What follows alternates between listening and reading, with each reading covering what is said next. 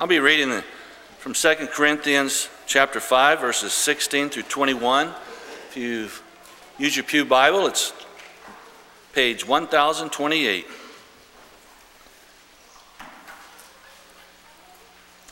Therefore, from now on, we regard no one according to the flesh. Even though we have known Christ according to the flesh, yet now we know him thus no longer. Therefore, if anyone is in Christ, he is a new creation. Old things have passed away. Behold, all things have become new. Now all things are of God, who has reconciled us to himself through Jesus Christ, and has given us the ministry of reconciliation.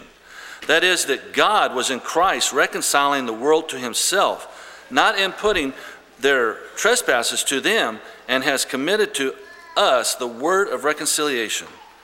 Now then, we are ambassadors for Christ, as though God were pleading through us. We implore you on Christ's behalf, be reconciled to God. For he made him who knew no sin to be sin for us, that we might become the righteousness of God in him.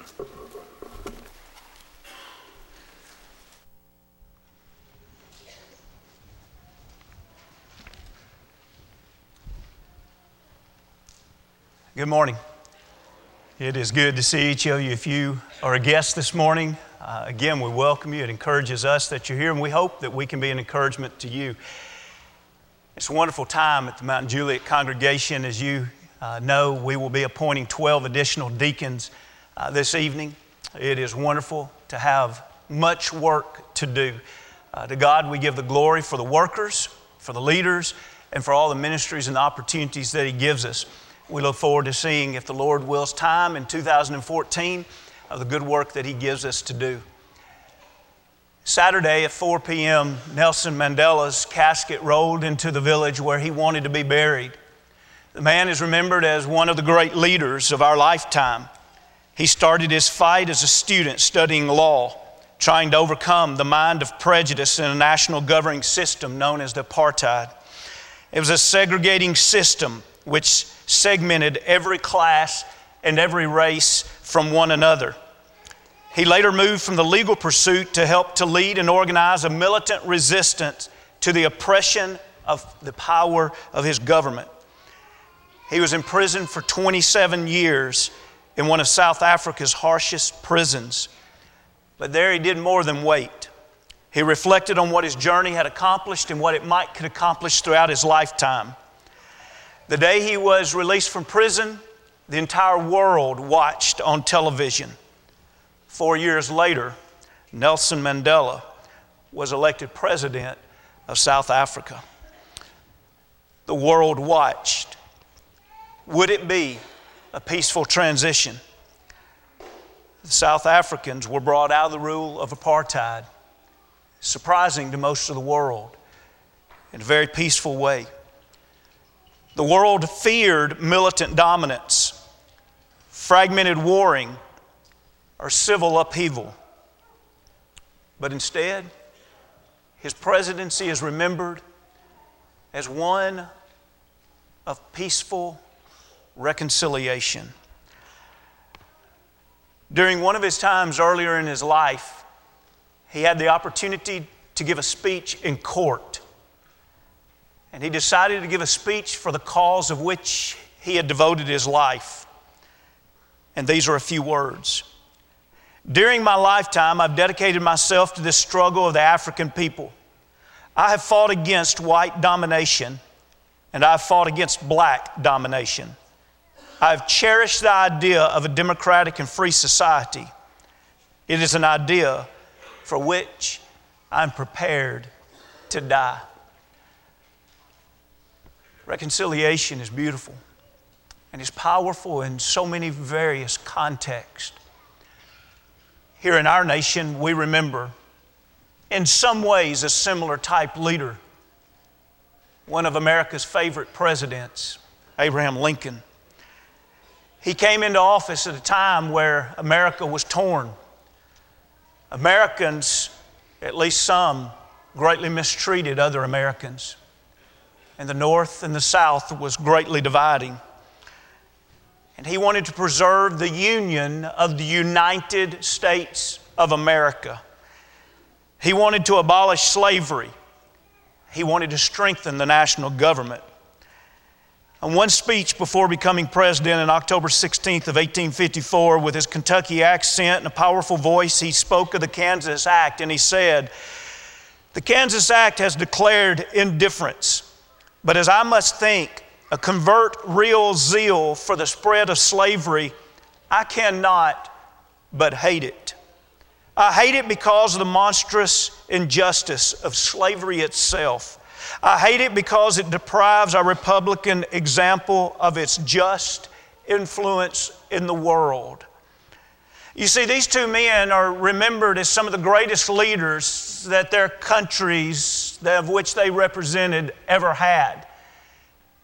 And isn't it wonderful that one of the reasons, if not the main reason, why they are remembered and appreciated was because of the value that these men placed upon reconciliation.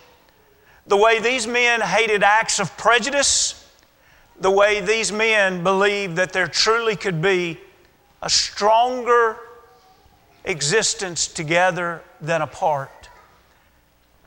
I think of another man who gave his life for a similar but much more important cause. The Apostle Paul. Throughout his life, what he lived for, especially from that road to Damascus, and what he longed for, and what he too was willing and did give his life for, was the very fact that reconciliation ought to take place. He never grew comfortable and accepted the fact that people were separated from God. Let's admit it. We grow comfortable with it. Many of us can go to our workplaces and we can work on offices, on floors, in retail places, and we can see person after person after person, and it never passes through our mind. Are they separated from God? What is wrong, brethren? How can we live with such serious indifference and not care? Many of us say that we are devoted Christians, but yet our life, if we looked at the calendar the last month, if we listened to our personal prayers the last month, if we could have our heart revealed, our heart would not reveal that we long for reconciliation. This morning we had a text capably read for us. That's a beautiful text where Paul just pours out his heart. He pours out his life's cause and purpose to say, it's all about being reconciled. But I almost feel like before we do that, we need to take the need to be reminded that there is a separation, that there is a problem. And so to not develop any of these, but many of you know the Scriptures, I just want to read some various Scriptures to remind you of who we are and the cause that we can be a part of. Are we people of reconciliation? Do we serve in ministries of reconciliation? Are we committed to a word of reconciliation? All three of those are phrases that Paul used in the text that we just read. Why does it matter? Have we forgotten what the main thing is? Have we forgotten in 2 Corinthians 5:11 that Paul said, now therefore, this is just a few verses earlier than the text that was read, knowing therefore the terror of the Lord, we persuade men. Our life is about changing other people's lives with persuasive words. Why? Because Revelation 21:27, but there shall by no means enter in it, talking about heaven, anything that defiles or causes an abomination or lie, but only those who are written in the Lamb's book of life.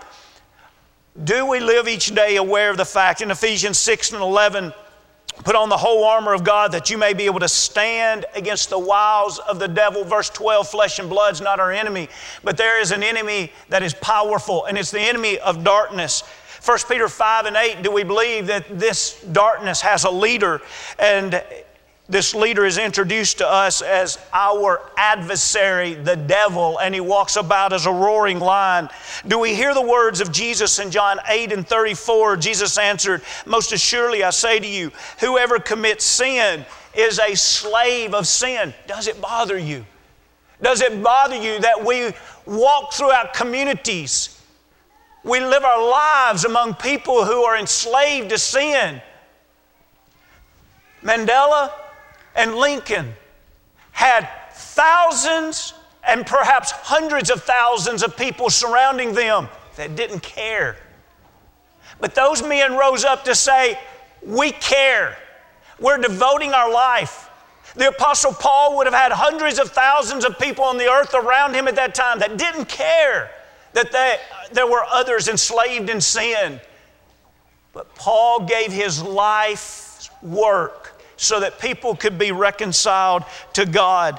Galatians 5:1, this is a plea that Paul makes to the people of Galatia. Stand fast, therefore, in the liberty by which Christ has made us free, and do not be entangled again with the yoke of bondage. And that's why that Great Commission means so much to you and I today. In Mark 16:15, he said, go into all the world and preach what? The gospel. What is the gospel? It is the gospel of reconciliation to every creature. He that believes and is baptized will be saved. What happens if we don't preach the gospel? What happens if we see people who are slaves of sin and we do not tell them the condition they're in and we do not tell them the reconciliation they could have? He says they'll be condemned. The burden is on us. What we need is we need all to have a heart like the great Apostle Paul. We need to have a heart like God expects every disciple to have. To believe that their life can have no greater worth unless it is invested in sharing the good news of reconciliation to everyone we know. Today, we will appoint additional deacons. And the question that I would encourage every one of our deacons to ask themselves is, what is your ministry about? 1 Corinthians 12, we know that the body is made up of many members. We know that there are even many ministries. Many of our ministries are not anything like the other ministry except in this.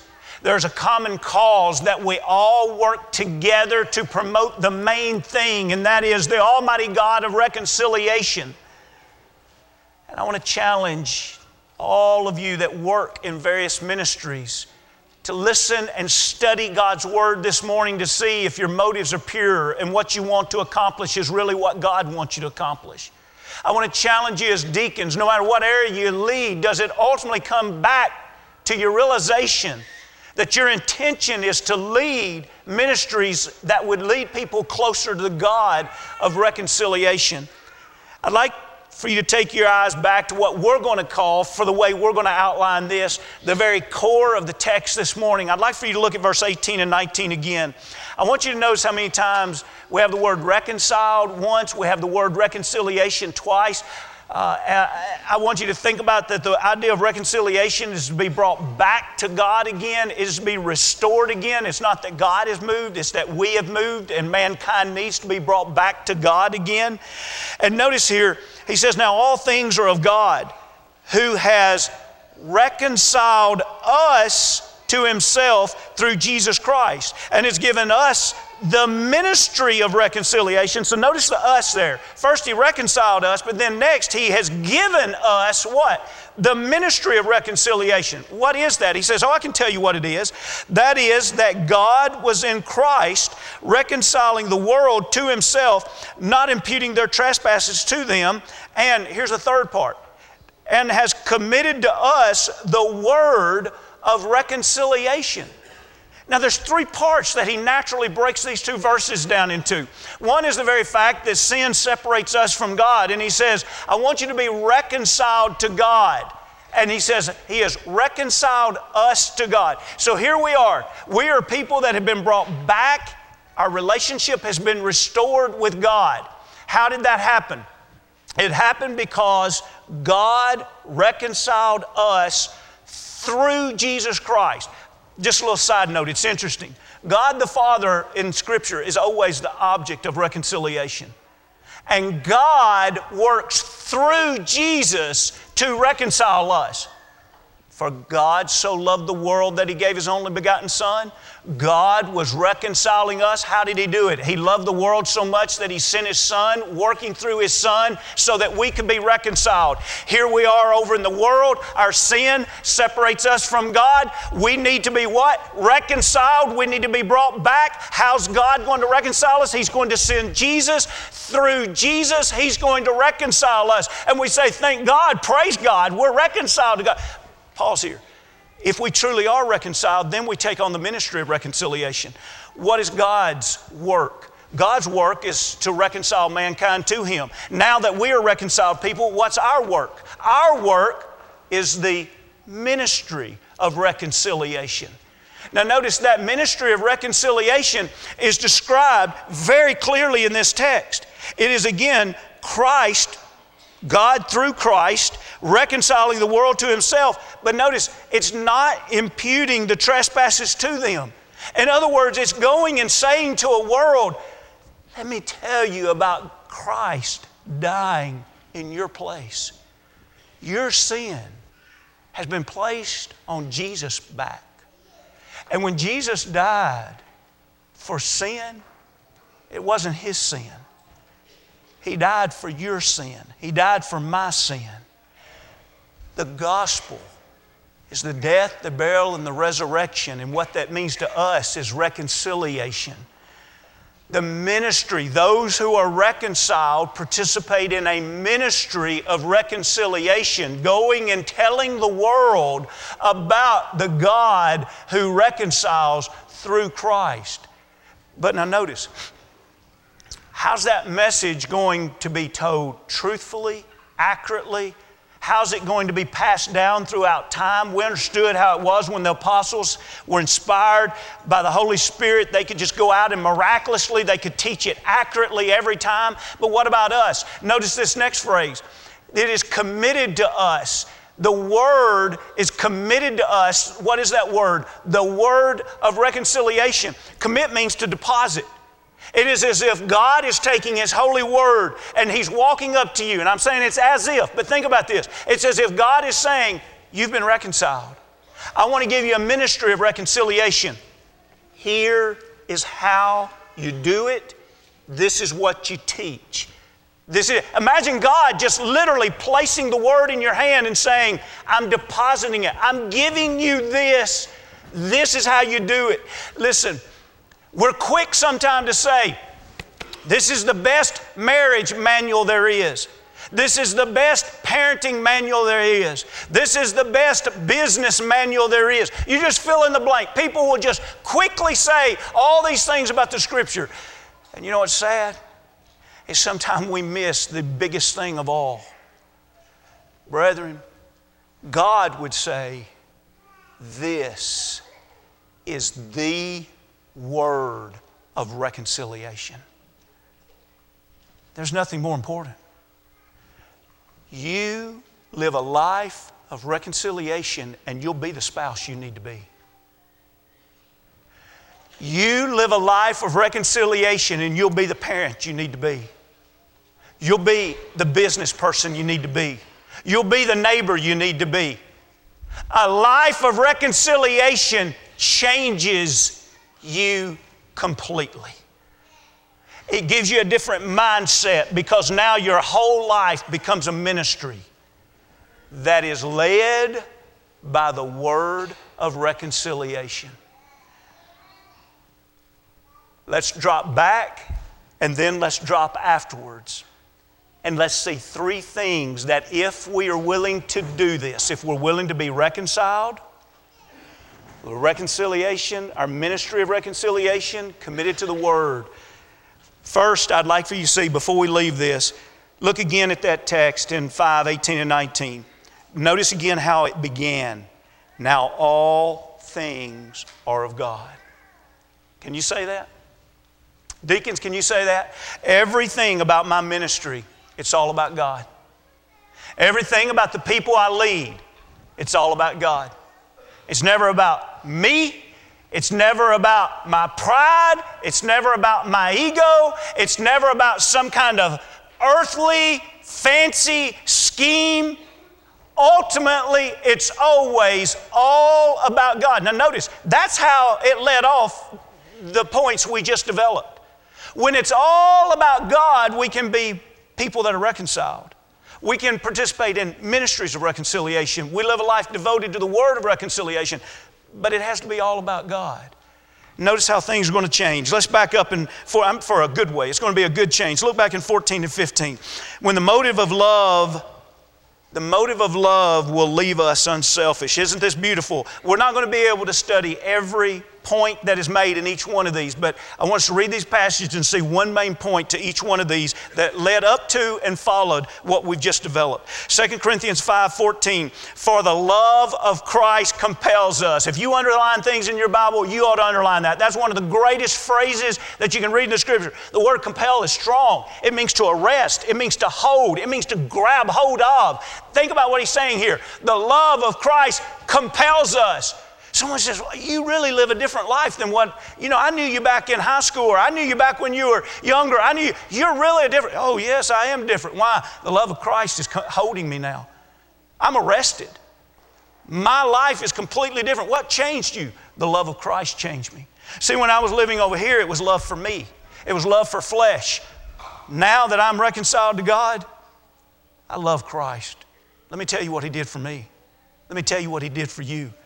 When the love of Christ compels us, because we judge thus, that if one died for all, Jesus died for all of us, then all died. We all died spiritually. Remember Romans 3:23, all sin falls short of the glory of God. We all died. And He died for all, that those who live, here it is, should live no longer for themselves, but for Him who died for them and rose again. When we live this life compelled by the love of God, we realize the only reason I'm saved is because Jesus loved me more than He loved Himself.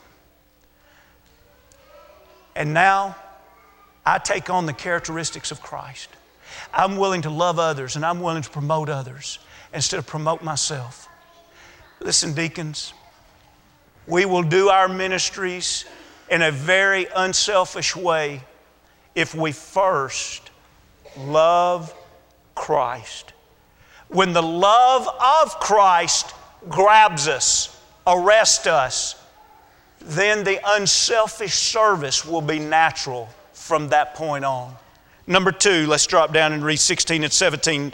Notice the work of reconciliation leaves us spiritual, not fleshly. Therefore, verse 16, therefore from now on we regard no one according to the flesh, even though we have known Christ according to the flesh, yet now we know Him thus no longer. Remember when Paul was out persecuting Christians? He knew Christ then, but he thought Christ was just an earthly man. And he says, my life's changed. Now I don't see Christ as just an earthly man anymore. And he says, because of that, I don't see anybody anymore in the same fleshly way. Now Paul sees everyone spiritually. Now let's read on. He talks about this change more. Therefore, if anyone is in Christ, he is a new creation. Old things have passed away. Behold, all things have become new. In this life of reconciliation, we stop looking at individuals as just a fleshly person, and we start seeing everyone through the lenses of a ministry of reconciliation because we follow the word of reconciliation. We are reconciled people, and we want others to be reconciled, and so we just see people differently. Listen, any time a ministry loses its love for Christ and it loses its spiritual vision, it becomes nothing more than a secular club.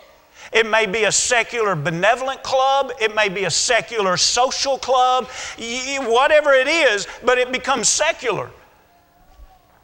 But when it is led and filled by people who the love of Christ has compelled them, they are reconciled people. They are serving in a ministry of reconciliation, and they do not, because of that, see according to the flesh. They see spiritual. What do your prayers sound like? What is your heart? Do you really care if people are reconciled to God or not? And then finally, look with me if you will in 20 and 21. We need to lead so God is heard through you. Look at verse 20. Now then, 18 and 19 were the verses about reconciled, us being reconciled, the ministry of reconciliation, the word of reconciliation. Now then, we are ambassadors. That's someone who can speak on behalf of, officially for. Now we are ambassadors. Now keep in mind the apostles were the ultimate ambassadors. But when we read from the Word of God, we too are speaking words of authority, not based on our own authority, but we're speaking authoritative because God has said it. And so now we are ambassadors for Christ. Now notice this phrase right here. As though God were pleading through us. We implore you on Christ's behalf, be reconciled to God. You see what he's saying? He says, look, now we're official ambassadors. We can speak. And he says, when you listen to us, you will hear God pleading through us. Isn't that amazing? You can hear God pleading through you. When's the last time someone at your workplace heard God pleading through you? When's the last time one of your friends heard God pleading through you? When's the last time that you had the opportunity to allow someone to hear God pleading through you? Now, you say, well, what would God be saying? That last phrase there, be reconciled to God. That's what God is going to plead. He's going to plead for the main thing, be reconciled to God. Now notice verse 21, for He made Him who knew no sin to be sin for us. So He, God, made Him, Jesus, who knew no sin. Jesus had none of His own sin, to be sin for us. He took, we saw this back up in verse 19, He took our sin and placed it on Jesus. So when Jesus went to the cross, He took our sin. Now pause there. What was put on you? If your sins were put on Christ, what was put on you? The rest of this is absolutely amazing. That we might become the righteousness of God in Him. Brethren, that's grace. That's mercy. God says, I sent Jesus and I took your sin and I put on Jesus, and I took Jesus' righteousness and I put on you. You're going to stand on the day of judgment as a reconciled child of God, and God is going to see the righteousness of Christ in you. And what about your sin? He saw those through Christ on the cross. I want to remind you of how this was prophesied in a beautiful way in Isaiah the 53rd chapter. But He was wounded, not for His, for our transgressions. He was bruised, not for His, for our iniquities. The chastisement for our peace was upon Him, and by His stripes we are healed. Notice, He didn't need healing. We needed healing. By His stripes we are healed. All we like sheep have gone astray. We all died, He mentioned earlier, Romans 3 and 23, we all sin. All like sheep have gone astray. We have turned everyone to his own way, and the Lord has laid on Him the iniquity of us all. We've all gone astray. What do we need? To be reconciled. How could we be reconciled? Our sin laid upon Christ. God reconciles through Christ. His righteousness laid upon us. We now are given the opportunity by His grace and mercy to have a ministry to tell the world of reconciliation that is revealed to us through the holy Word of God. What have I learned today? Number one, I learned that leaders must first love Christ. And if they'll do this, this will make them unselfish leaders. Number two, I've learned that God's leaders must be spiritual. Great secular leadership isn't the same as great spiritual leadership. And number three, I learned that if I represent God, if I'm an ambassador for God, His pleading to others will be heard through me. God did not make each of us as individuals to be preachers. He didn't make each of our ministries so that everybody preaches or teaches in every ministry. But together, Every ministry should be a ministry of reconciliation. That's what we accomplish together. Deacons, if we ever lose that focus, we have become nothing more than a secular group. You may have read lately in the paper or online about an atheist church that is spreading across America. They're drawn to the idea of what Christians have in fellowship, and they're drawn to the idea of what Christians do in good works. And so they are going to mimic and recreate those very same things without the core of God and a relationship of reconciliation. Now, I want you to just meditate this afternoon on this. If you leave out the principles that we have just studied, you could lead your ministry in an atheist church and do the same things for the same motive. But when everything we do is because we're reconciled people, and it's all ultimately about a ministry of reconciliation because we learn it in the Word of reconciliation, the motives and what we seek to accomplish is very different. This morning, is there anything that we could do or say that would encourage you to be reconciled to God, if in fact you're not this very moment? Listen, there is nothing more important than you being reconciled to God. It doesn't matter how generous you're planning on being this holiday season to people in need.